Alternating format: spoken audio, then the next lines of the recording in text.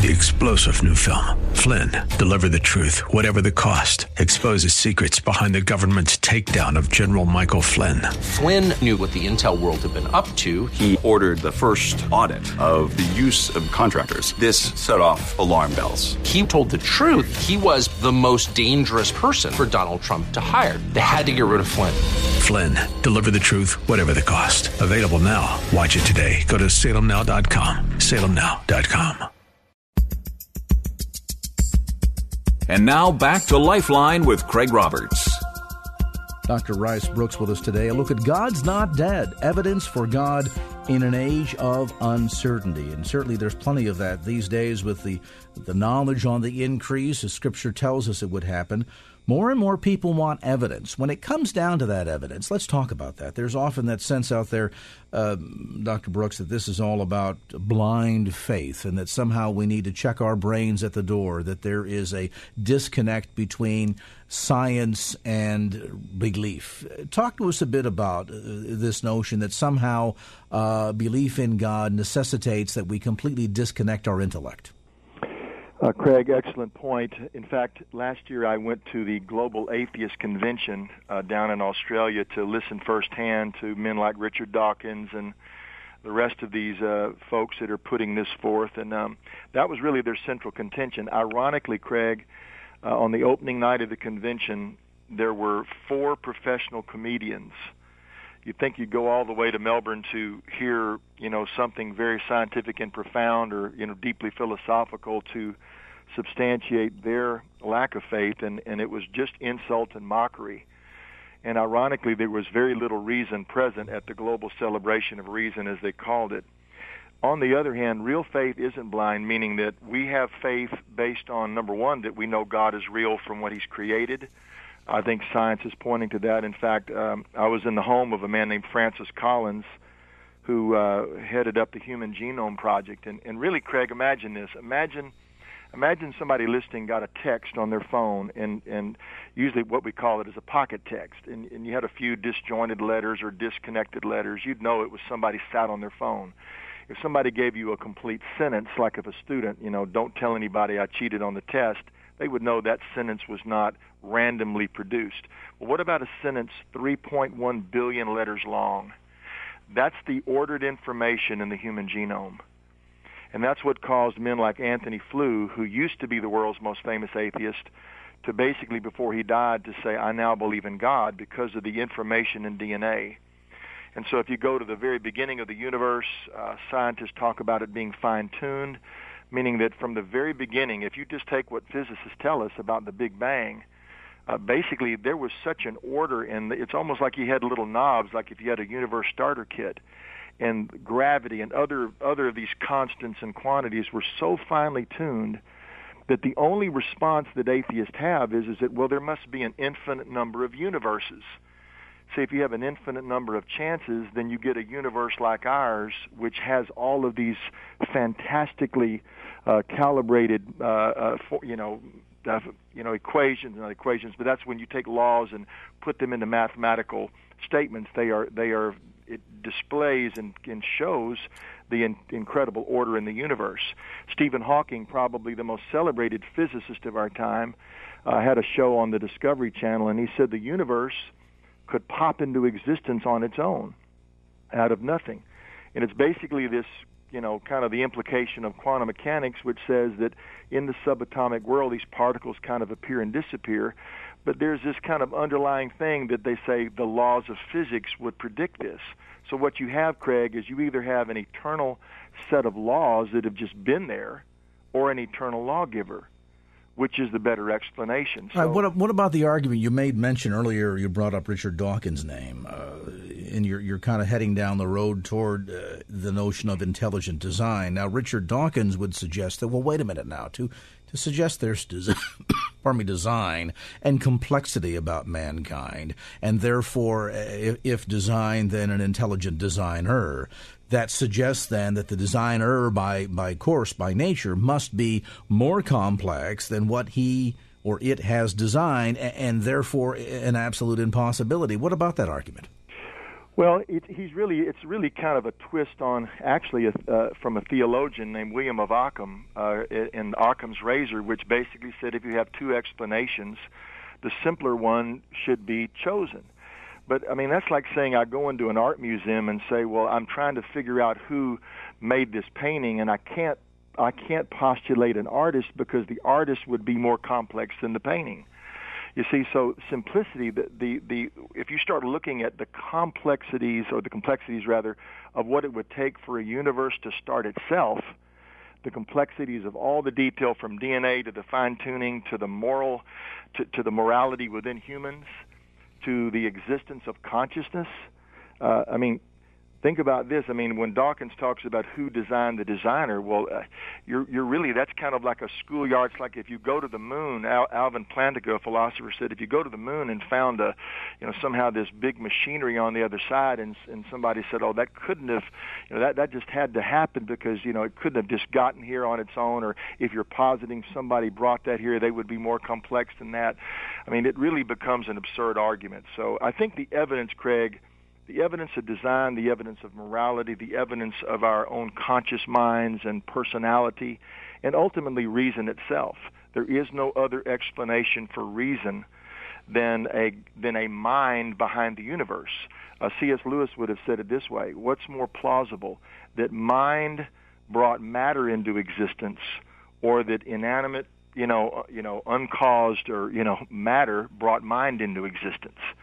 So the best explanation, I believe, to the objective mind is that there was mind first and then matter. Well, we look, for example, at the so-called Big Bang Theory and the notion that out of this huge bang, this huge explosion, came such an incredible degree of chaos, and yet or organization rather, and yet since then we've never been able to repeat that. Every time I've seen a bomb go off, we know its capability of destruction. We've never seen anybody blow up a building, for example, and wind up with a steamship.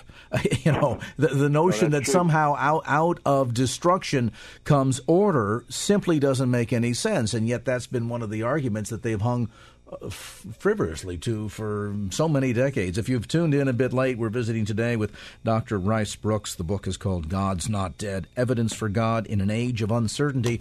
We'll come back to more as this edition of Lifeline continues.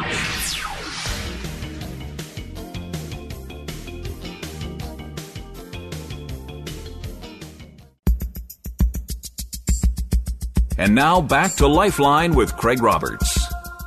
Our conversation in this portion of the program with Dr. Rice Broocks. The book is called God's Not Dead, Evidence for God in an Age of Uncertainty. Doctor, what about this notion that it seems to be it's either God or science, that they're mutually exclusive, people that like to engage in that debate? They're looking for the historicity of Christ, the eyewitness accounts, the normal things that we would ask of anyone who's giving an account of an event that took place that the rest of us did not witness. For example, how do we know that the Titanic sunk? None of us, for the most part, were alive in 1912 when that event occurred, but we have the accounts of eyewitnesses. We have historical evidence. We have scientific proof, so to speak, to back up the fact that such a vessel did exist, it did sink, and 1,000 people perished at sea. Right. Craig, I think what you're saying is that, first of all, science and God, science rose out of a Christian worldview. People don't realize this, that the original scientists, so to speak, were believers. And the reason it rose out of a Christian ethos was because they believed the universe and the world was rationally understandable. And because of that, they understood, like Isaac Newton understood the mathematical order of the world, and you start seeing the complexity of things and the harmony of things.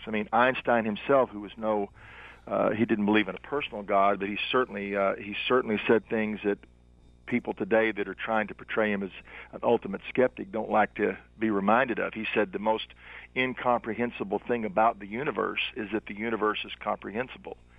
And so scientists have talked about that. People who are Christians talk about it being like binocular vision, that it takes faith and science working together. Science can tell you, if you go into a kitchen and you see a boil of water on a pot boiling on the stove, you can measure the heat and when the water boils and all of the elements that are making up the pot. But science can't tell you why that pot of tea is boiling or why that kettle is boiling. Well, I'm going to make a cup of tea. Would you like one, as C.S. Lewis would have said. So there's the ultimate questions of why we're here. As Gottfried Leibniz, mathematician and a believer, would ask the question, why is there something rather than nothing? I was on a university campus at the University of New Orleans, and I posed that to the classroom. I said, look, you have either everything you see either created itself or it was started by something besides itself, thinking that would be a simple little choice of everything we see, matter, energy, space, time, all of it just started itself or it was started by something besides itself. And a student raised his hand. He said, there's a third choice. I said, well, what is it? He said, maybe we're not here at all. And our class kind of laughed, and I said, well, in that case, you wouldn't be here. So be quiet. But no, we're here. And so why is there something rather than nothing? Scientists can't answer that. They can't answer, where did life come from? Darwin proposed evolution, but evolution is a theory that tells you what happens after you get life. It can't tell you where the self-replicating mutator or that mechanism came from, much less the original organism. Darwin said that in The Origin of Species. We at this point have no understanding as to where life came from. The scientists can't answer, why are we moral? People talk about the problem of evil, but what about the problem of good? For every one person that goes in and shoots up a theater or does something in a school, there's millions more that would never do such a thing and know it's wrong and reach out in comfort and concern and compassion. And so why are we moral? What is this thing called morality that we know there's a right and a wrong, and Darwinian ethics can't explain that? Darwinian ethics can't tell us why Hitler was wrong versus other scientists from other countries. And the ultimate question, Craig, that science can't answer is, who can we trust to fix us? And really, I think for our listeners, and whether it's politics or interest rates, all the things you cover on this show, everybody's looking for who can I trust, whose advice can I trust?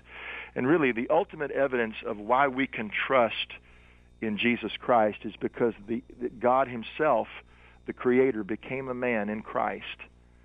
And he walked on this earth, and then he inexplicably to those around him gave himself over to be killed. But 3 days later, he rose from the dead. And interesting, he rose from the dead in the very place where it would have been easiest to disprove, which was Jerusalem. I lived in Jerusalem for several months, been there many times, and nobody doubts there really that Jesus lived. It comes down to what happened, nor did he died. The ultimate question is, what happened after 3 days? And when he came out of that grave in history, resurrected, it verified his identity. And that's why we know we can trust his voice, his words, his wisdom.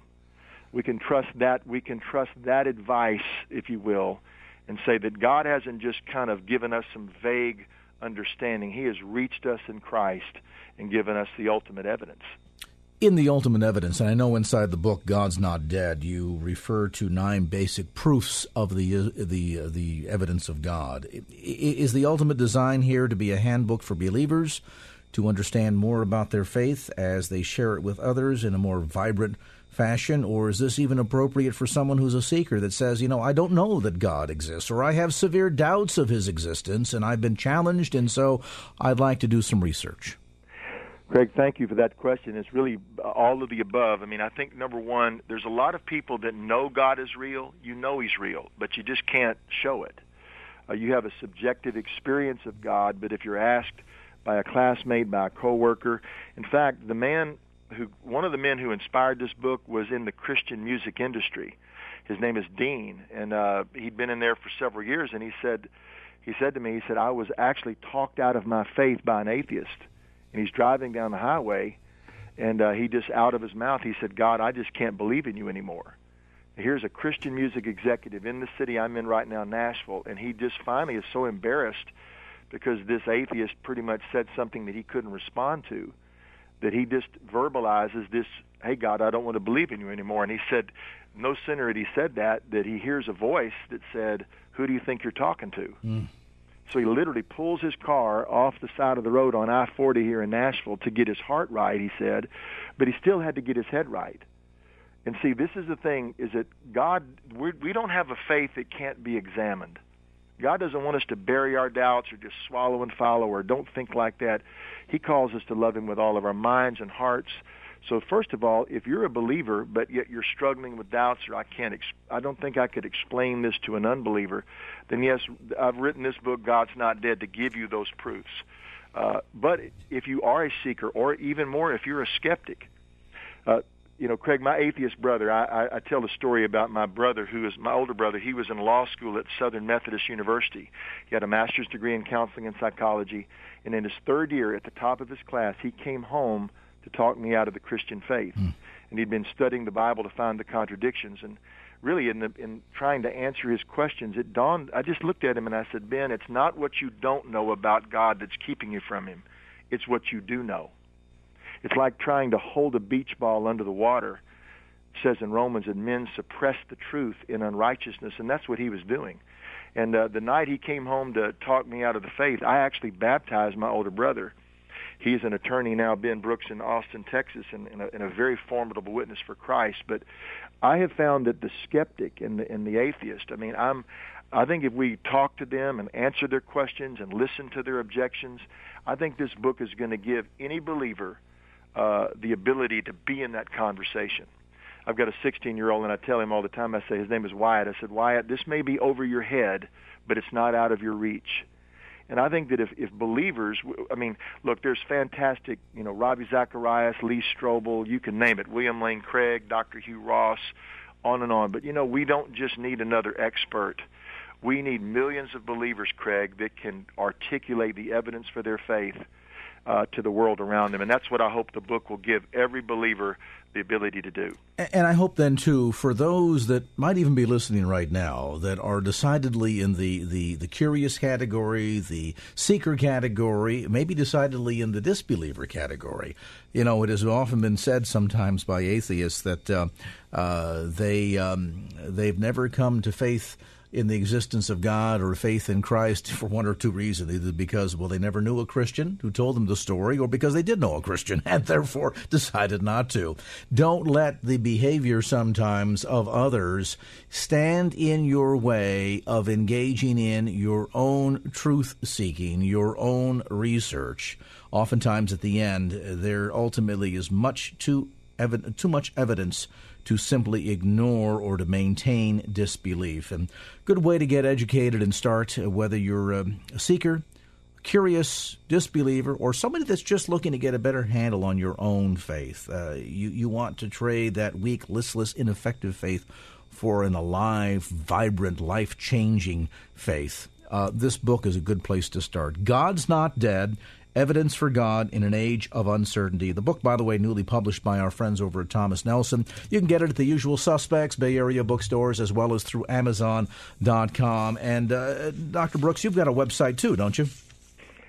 Yes, we do. It's ricebrooks.com, or you can, if there's pastors listening, we have resources. There's actually sermon series of free notes. In other words, we're wanting pastors and leaders and campus leaders. I've just come from, I'm currently on a campus tour, and campus leaders are doing series and small group material. You can go to godsnotdead.org or ricebrooks.com. But, yeah, the book technically comes out, Craig, in about a week. I think it's a week from today, but I think you can get it pre-ordered on Amazon, but it'll hit the bookstore shelves in about a week. So excellent. We'd love to have you on early to do a bit of a tease here tonight, Doctor, and we'd love to get you back again soon.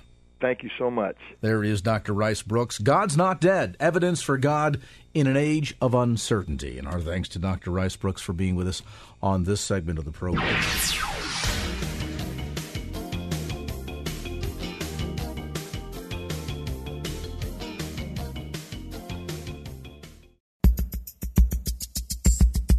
And now back to Lifeline with Craig Roberts. I sat down the other day with a friend of church who recently had a new addition to the family, a new baby daughter, and of course the usual thrill and delight that any father demonstrates when he's got his first daughter. And as we were talking about what this meant now in becoming a father to a daughter and the challenges that she would no doubt face growing up in the world that's filled with so much sin and everything that we see on TV and on the internet and so forth. He turned to me at one point in the conversation. He said, Craig, he says, I think that I would feel better about this if I could just lock my daughter in the house, cut off the internet and television until she's, say, 35, and then I would feel okay about this. Certainly, as he says that tongue-in-cheek, that might be a temptation, but all of us recognize that raising kids today, be they daughters or sons, in a world that is filled with so much sin and so much stuff that is available on the internet, on the streets, texting, telephones, and of course television and entertainment and so forth, presents some huge challenges to parents who want to do all they can to properly train up a child and in many respects prepare them for what it means to become adults.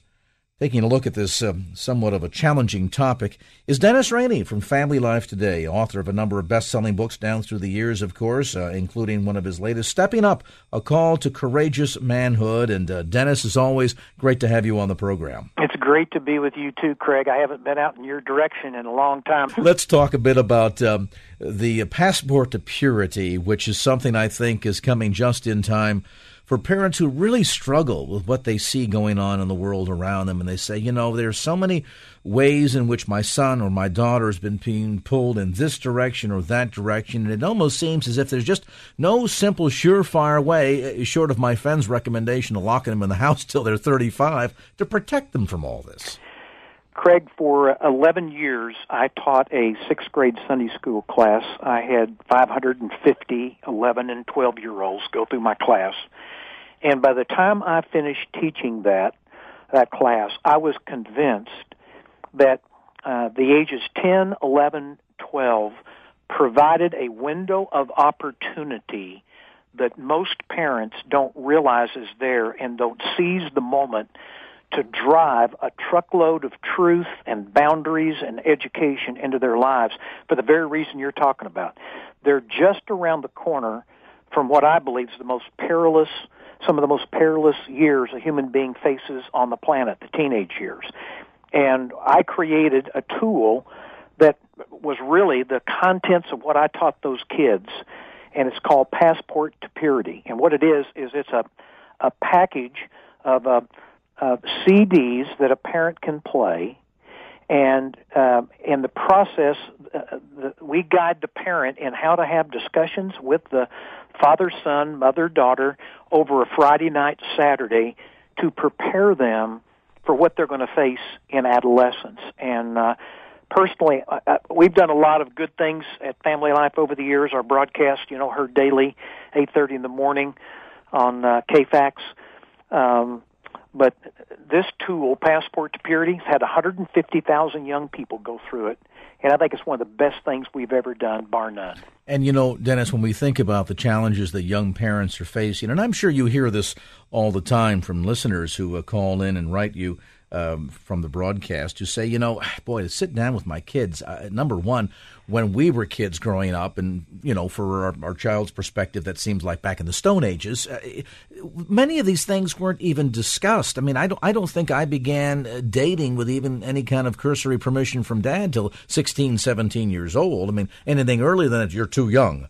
So that kids seem to be growing up a lot faster, and then a lot of parents feel so overwhelmed because unlike what it was like when we grew up, we didn't have to deal with the internet and sexting and texting and what goes on with modern-day technology. And a lot of parents, I think, as a result, Dennis, feel so ill-equipped to address these critical topics that sometimes they make the big mistake of simply saying nothing at all or waiting until it's too late. And in the process, Craig, what they do is they let the world do it. See, when we as parents don't fulfill our ministry in the lives of our children, and by the way, your children are not your youth pastor's responsibility. Your children are your responsibility. God gave them to you. It is your ministry. In 2 Corinthians chapter 4, Paul says, since we've received this ministry, we do not lose heart. And I think what the culture is doing, Craig, is I think it's robbing parents of their courage. It convinces them they're not experts. They don't know what they're doing.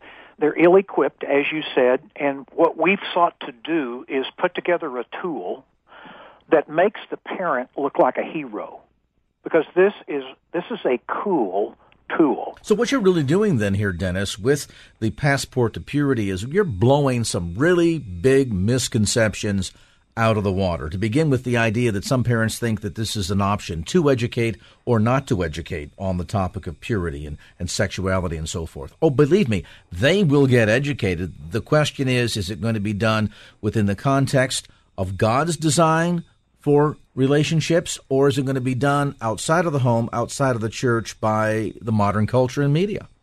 Paul writes in Romans chapter 16, near the end of that chapter, in the end of the book of Romans, this statement. He said, he's speaking like a parent. He said, but I want you to be wise in what is good and innocent of what is evil.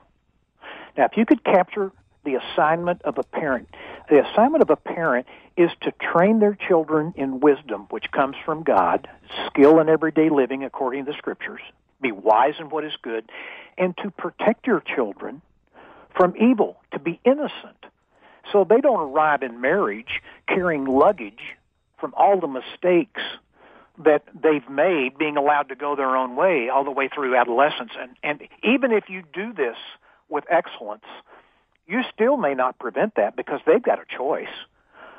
But to not engage and not have the discussion, I think what Passport to Purity does that is so effective is it gives the parent and the young person, the 10, 11, 12-year-old, a common vocabulary, a common lexicon of terms and of topics that can be discussed not just in this Friday night, Saturday experience, mother, daughter, father, son, one time, but can be talked about then, followed up on the next week, the next month, and then for the next decade of their lives as they go through adolescence. And if there's ever been a time when young people needed parents to be engaged in their lives, it's when they're going through the adolescent years before they reach adulthood and maturity. Is this a tool that would have made life even easier for you and Barbara had this been available to you when you were raising your kids? Oh, absolutely. The reason I taught the sixth grade Sunday school class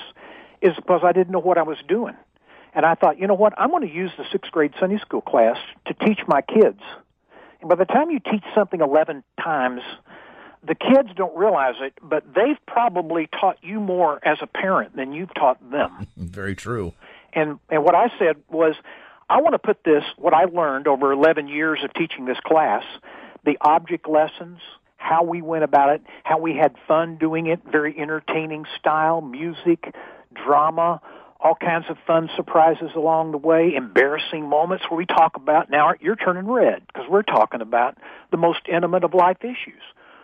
We had fun doing it, and the kids enjoyed it in the process. It's interesting, Craig, I've got soon to have 19 grandkids.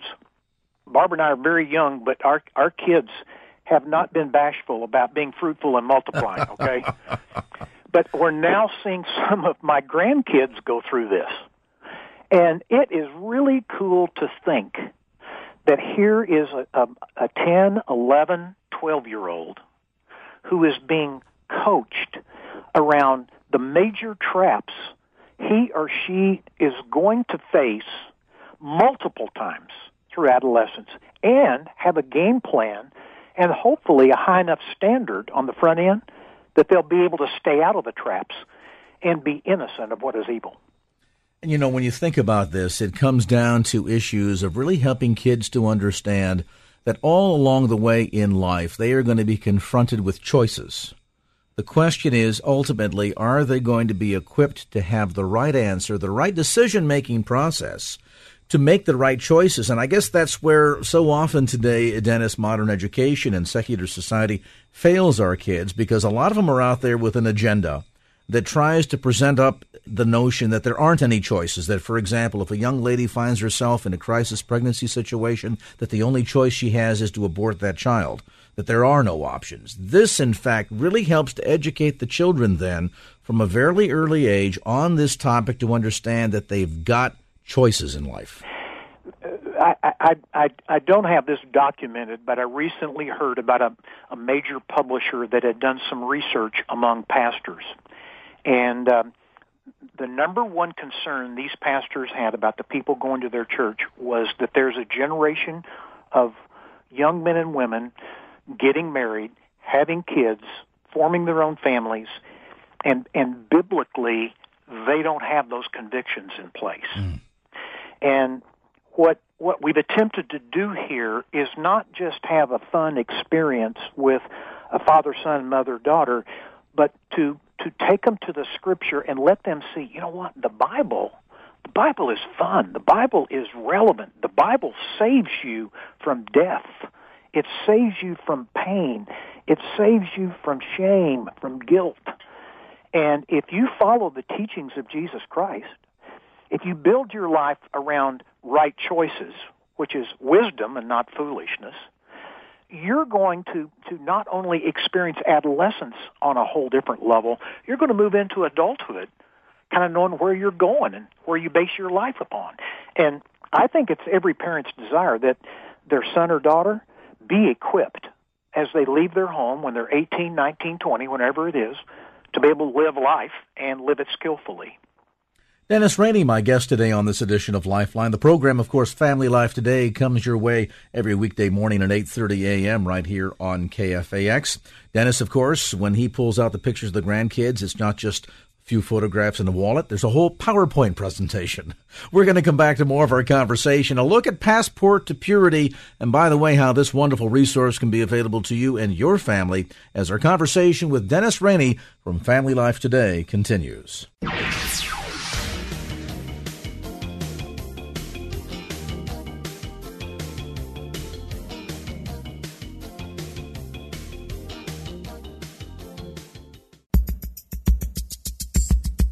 And now back to Lifeline with Craig Roberts. Welcome back to this edition of Lifeline. Craig Roberts along with a very special guest. You recognize his voice certainly as host of Family Life Today, heard weekday mornings at 8:30 a.m. right here on KFAX. He's Dennis Rainey, and Dennis has joined us today to talk about a wonderful resource that he's making available through Family Life Today. And you can get more details, by the way, on the web by going to familylife.com. That's familylife.com. This new resource is called Passport to Purity. Can help you better equip your child for what they're going to face in life, particularly when we talk about many of the issues related to modern-day sexuality and all that means. And, you know, it's interesting, Dennis, a lot of parents think that they are singular in the role of raising up a child or influencing a child. But I guess the real reality is that when it comes to child rearing, there are some other influences taking place in there as well. Friendships, their peers, the people that they associate with, the influences that they're going to be subjected to in modern-day culture and media. You know, Craig, we raised 6 children through adolescence. Nothing challenged my leadership like raising kids through adolescence. It was all hands on deck every day.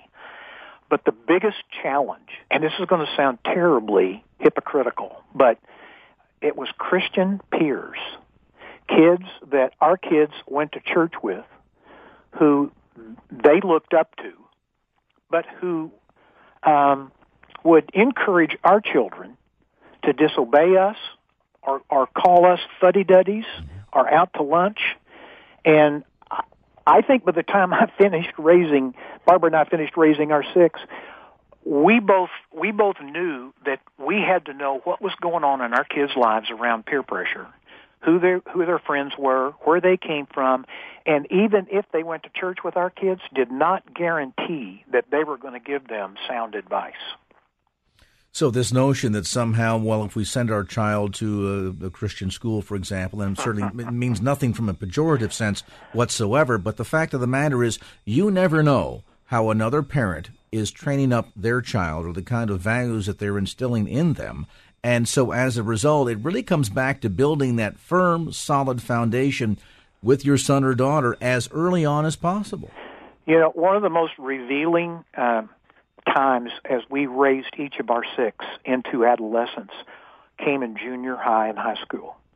It was, as you just said, Craig, it was as our kids' friends moved into adolescence with them, we begin to see what the true values were and how they got played out in everyday life in these peers.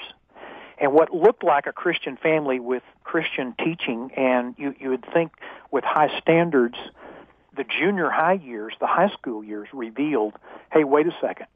You know what? It may have had the appearance of going to church, teaching about Christ, but the young person either didn't get it or the parents didn't teach it because the way they were living was in a different direction. Dennis, do sometimes the parents kind of think, and falsely so, that this will all sort of take care of itself? In other words, I might feel bashful or awkward about addressing the issue of sexuality with my daughter, say. So I assume that, well, this will be covered in Sunday school, and they'll get some education because, after all, we're making the sacrifice to send the kids to a private school. Those topics will be addressed there, and, of course, they're good kids, and we take them to school and to church every week, and so we really don't have to worry about this. It'll all take care of itself. Is that do you find in your experience that is a frequent misperception? I think so, and I think there's one other thing I'd add to it. I think a lot of parents are afraid to get into the conversation with their kids about sex because they're afraid their kid's going to say, hey, Mom, Dad, what'd you do?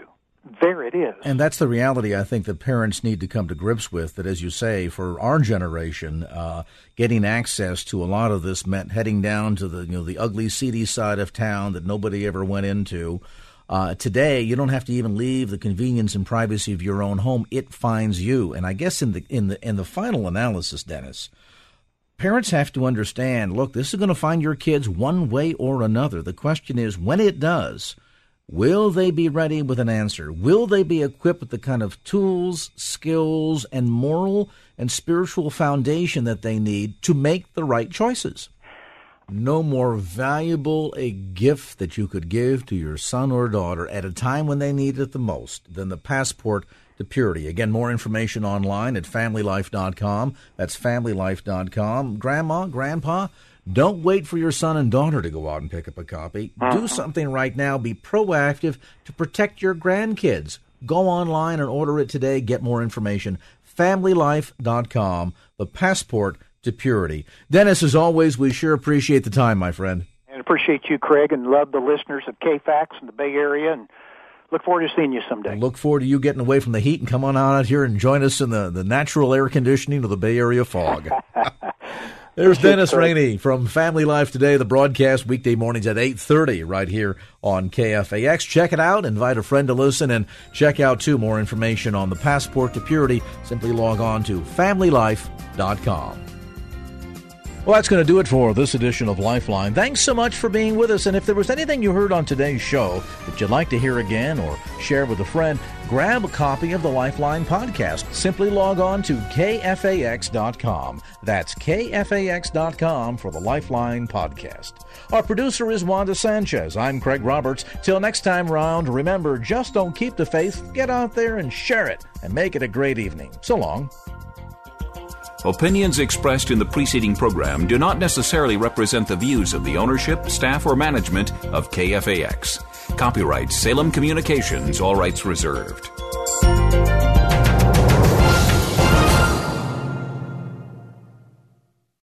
Three-star General Michael J. Flynn, head of the Pentagon Intelligence Agency, knew all the government's dirty secrets. He was one of the most respected generals in the military. Flynn knew what the intel world had been up to. He understood its funding. He ordered the first audit of the use of contractors. This set off alarm bells. The explosive new documentary, Flynn, Deliver the Truth, Whatever the Cost, uncovers the facts behind this scandal. Flynn told the truth. He was the most dangerous person for Donald Trump to hire. I find out the worst enemy that I'm going to face in my life is right here in America. They took my assessment and they wanted me to change it. And I was like, I'm not changing it. They had to get rid of Flynn. With in-depth interviews, archival footage, and never-before-seen personal records of the man behind the headlines. I just felt like I was drowning. Flynn, Deliver the Truth, Whatever the Cost. Available now. Watch it today. Go to salemnow.com. salemnow.com.